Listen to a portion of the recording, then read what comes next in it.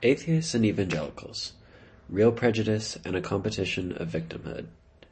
If you tell a group of evangelical Christians that atheists are the most hated religious group in America, you'll probably get laughed out of the room. Evangelicals would tell you about the climbing rates of atheism in America as religion continues to disappear from public life.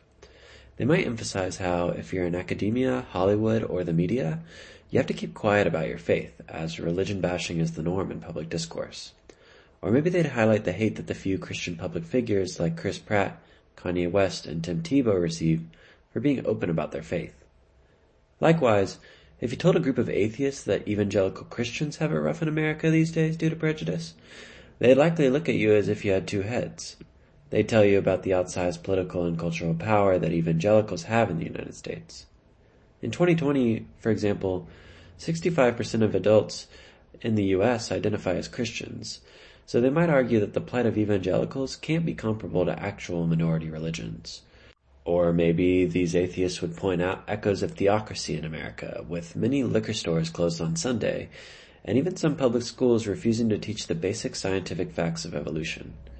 Not only are prayers said at nearly every sporting event, but saying you don't believe in God makes people think that you're immoral.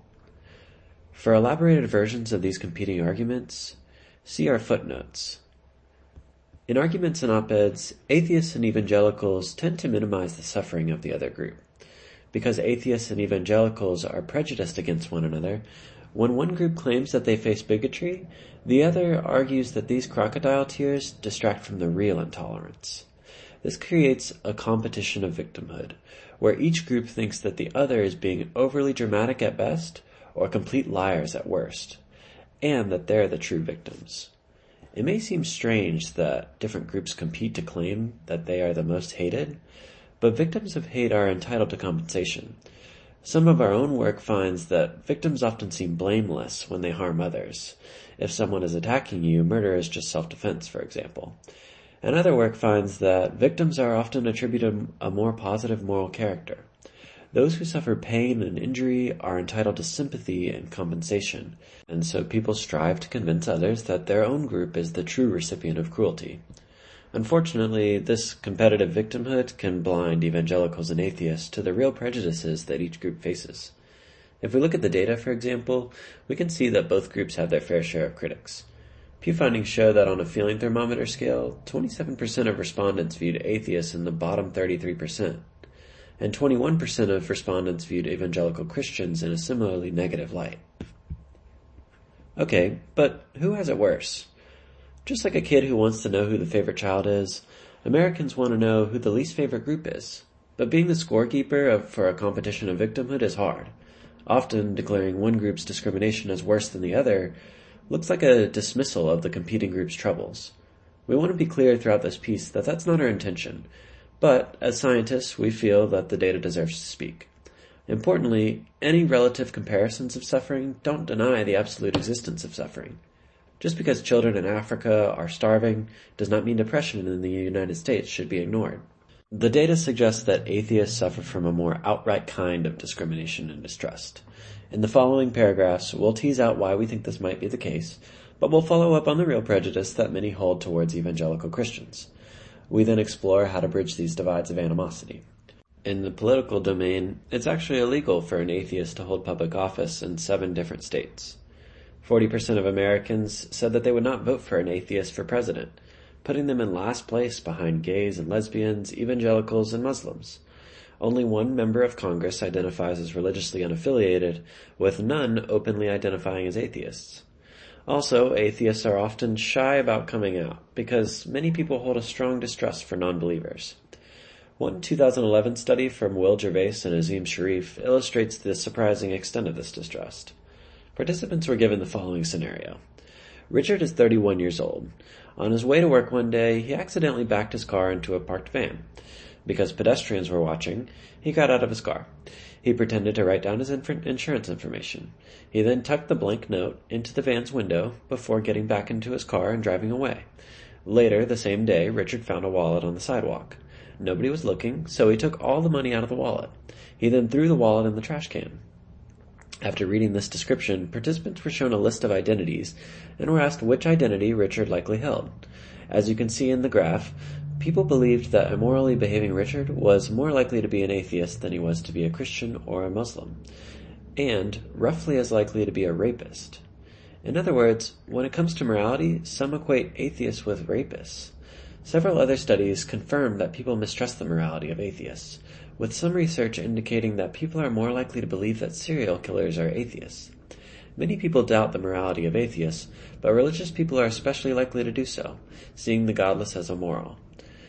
Do atheists deserve some suspicion? Perhaps it's justified to keep a healthy suspicion of the non-religious. In fact, some evidence suggests that atheists don't even trust one another as much as they trust religious people. John Locke, one of the most influential Enlightenment thinkers, argued in his 1689 Letter Concerning Toleration that, quote, "Those are not at all to be tolerated who deny the being of a God. Promises, covenants, and oaths, which are the bonds of human society, can have no hold upon an atheist," unquote. If atheists have no God, then they aren't existentially bound to a moral code. Perhaps in 1689 all moral systems were tied to God, but in the 21st century there are an abundance of non-religious-based moral systems that hold people accountable and reduce selfishness. Modern atheists are humanists, utilitarians, and stoics. There is evidence that atheists are not more immoral. In fact, atheists commit fewer crimes than the average person, and Western European countries with higher levels of atheism do not suffer from higher rates of crime or sexual licentiousness. Despite this reality, atheists are discriminated against because people think that the godless lack a reliable moral compass. Next, we turn to a different kind of prejudice. Why do evangelicals get some hate? Although atheists seem to be especially distrusted, people are also suspicious of evangelical Christians. Who are evangelicals' biggest haters? Well, one recent paper in the Journal of Sociology of Religion suggests that it might be ivory tower academics, like many of our readers, who feel contempt towards evangelicals. Why? Well, academics generally have little first-hand contact with evangelicals, and often rely on stereotypes that they are intolerant enemies of science. The authors of this paper divided academics into distinct categories based on their perspectives of evangelicals. One group of academics felt particularly harshly towards evangelicals, viewing them as intolerant oppressors. These academics experienced less contact with evangelicals over the course of their lives, and tended to see evangelicals' desire to convert others as threatening to their progressive social vision. The authors called this group of academics conservative Protestant critics. However, there was another group of academics who have experience and familiarity with Protestantism, and they are called theological definers. These academics, quote, are fairly supportive of evangelicals and project an image of objective assessment towards them. The author speculated that it's likely both evangelicals' alignment of social characteristics, that is, becoming more white, less educated, and increasing affiliations with the Republican Party, and their tendency to evangelize that makes them disliked by some segments of the population, like academics. Commensurately, evangelicals increasingly view atheists as not like them in terms of ideology, race, and class, and stereotypes become easier to accept as contact between the groups diminishes. We both have first-hand experience in the worlds of both evangelicals and atheists. We both now work in psychology, the academic discipline with the highest percentage of atheist professors. But Will attended an evangelical Christian school for his undergraduate degree, and in one summer he worked both as a youth pastor at an evangelical church before attending a month-long conference in social science. Kurt spent a number of vacations in rural Nebraska with the big evangelical family of his stepmom. He remembers, as a 10-year-old, sitting in Sunday school in the basement of a church in Central City, Nebraska, learning about the importance of baptism for salvation. When the other kids, including his cousins, learned he was unbaptized, they calmly informed him that he was going to go to hell. But then Kurt's cousins whispered that they would pray for him every night. That they cared enough about him to pray warmed his heart, and their love banished any antipathy he had felt. Without this time spent in close relationships with evangelicals, it's possible we might both be conservative Protestant critics. But since we spent so much time with them, the stereotypes of evangelicals that circulate through some academic circles have become harder to swallow.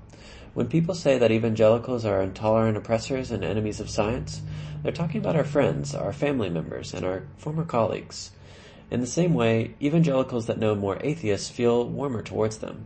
Friendship acts as a buffer for stereotypes and prejudice. In the Interfaith Diversity Experiences and Attitudes Longitudinal Survey, researchers found that first-year college students who made just one new friend with a differing worldview, e.g. evangelical, atheist, Muslim, Buddhist, etc., were almost twice as likely to appreciate that worldview compared to first-year students without that friendship. A guide to judging and getting judged less. Disagreements between the faithful and the faithless are inevitable, because atheists and evangelicals disagree about a central truth. But this disagreement does not inevitably mean discrimination. Hopefully, we have persuaded you not to write someone off as immoral just because they identify as an atheist or an evangelical. But there's more that we can do to bridge this religious divide. First, we need to tackle our misconceptions about the other group. This generally just means seeking out an honest education about what the other group is like. A good thing is that you're already taking one step towards this goal, just by reading this newsletter. Given that social media dynamics tend to promote moral outrage, it's probably best to get our information about the other side from the offline world, not from popular YouTube videos with hostile debates between atheists and preachers. We placed a reading list at the bottom of this article that may be of use to this end. Otherwise, the evidence suggests that one of the best ways to reduce your prejudices is to befriend someone with an opposing worldview. Already know of some atheists or evangelicals in your life? Develop those relationships and learn about why and how they try to be a good person given their worldview. In these relationships, you can also present yourself in a way that shows the other person that the stereotypes are wrong. One stereotype of evangelicals is that they are anti-science. But emerging evidence from the Center for the Science of Moral Understanding shows that religion does not prevent trust in science, even though non-religious people think it does. Being upfront about your appreciation for the processes of science with your less religious counterpart could help you sidestep a common misunderstanding.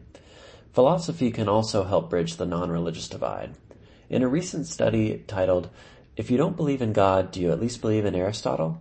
researchers from Florida State University showed that atheists and religious people viewed one another as immoral until they learned that that person in the other group adhered to a moral code grounded in philosophy, kindness, and a concern for others.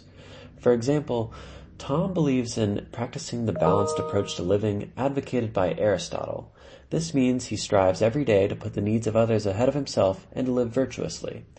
If you want to be better understood by your religious or non-religious counterparts, it helps to communicate your moral code with references to thinkers that you both respect. Conclusion. Whether you seek to spread God's word or deny that God exists, both evangelicals and atheists are caricatured in America, especially by each other. Overcoming this intolerance will not be easy, but it is possible, and below we've summarized some ways to help. The most important lessons for building mutual goodwill are not to fight over victimhood and to acknowledge that someone cares about both morality and science, no matter their stance on religion. Our to-do list for atheists and evangelicals. Number 1. Educate yourself about the other group. Number 2. Befriend a member of the other group. Number 3. For evangelicals, openly present your pro-science beliefs. Number 4. Talk about your moral beliefs as they relate to philosophy, kindness, and a concern for others. Another place to start is with books. The book American Grace by Robert Putnam is a good place to start for a reasonably objective assessment of the characteristics of the religious and non-religious. For our academic atheist listeners, interact with the intellectual roots of the Christian tradition. Read Soren Kierkegaard and Immanuel Kant and Thomas Aquinas. On the other hand, Bertrand Russell's collection of essays entitled What I Believe may help evangelical readers develop an appreciation for an atheistic perspective on what it means to live a moral life. Thank you for listening to Moral Understanding to Go by Kurt Gray and Will Blakey.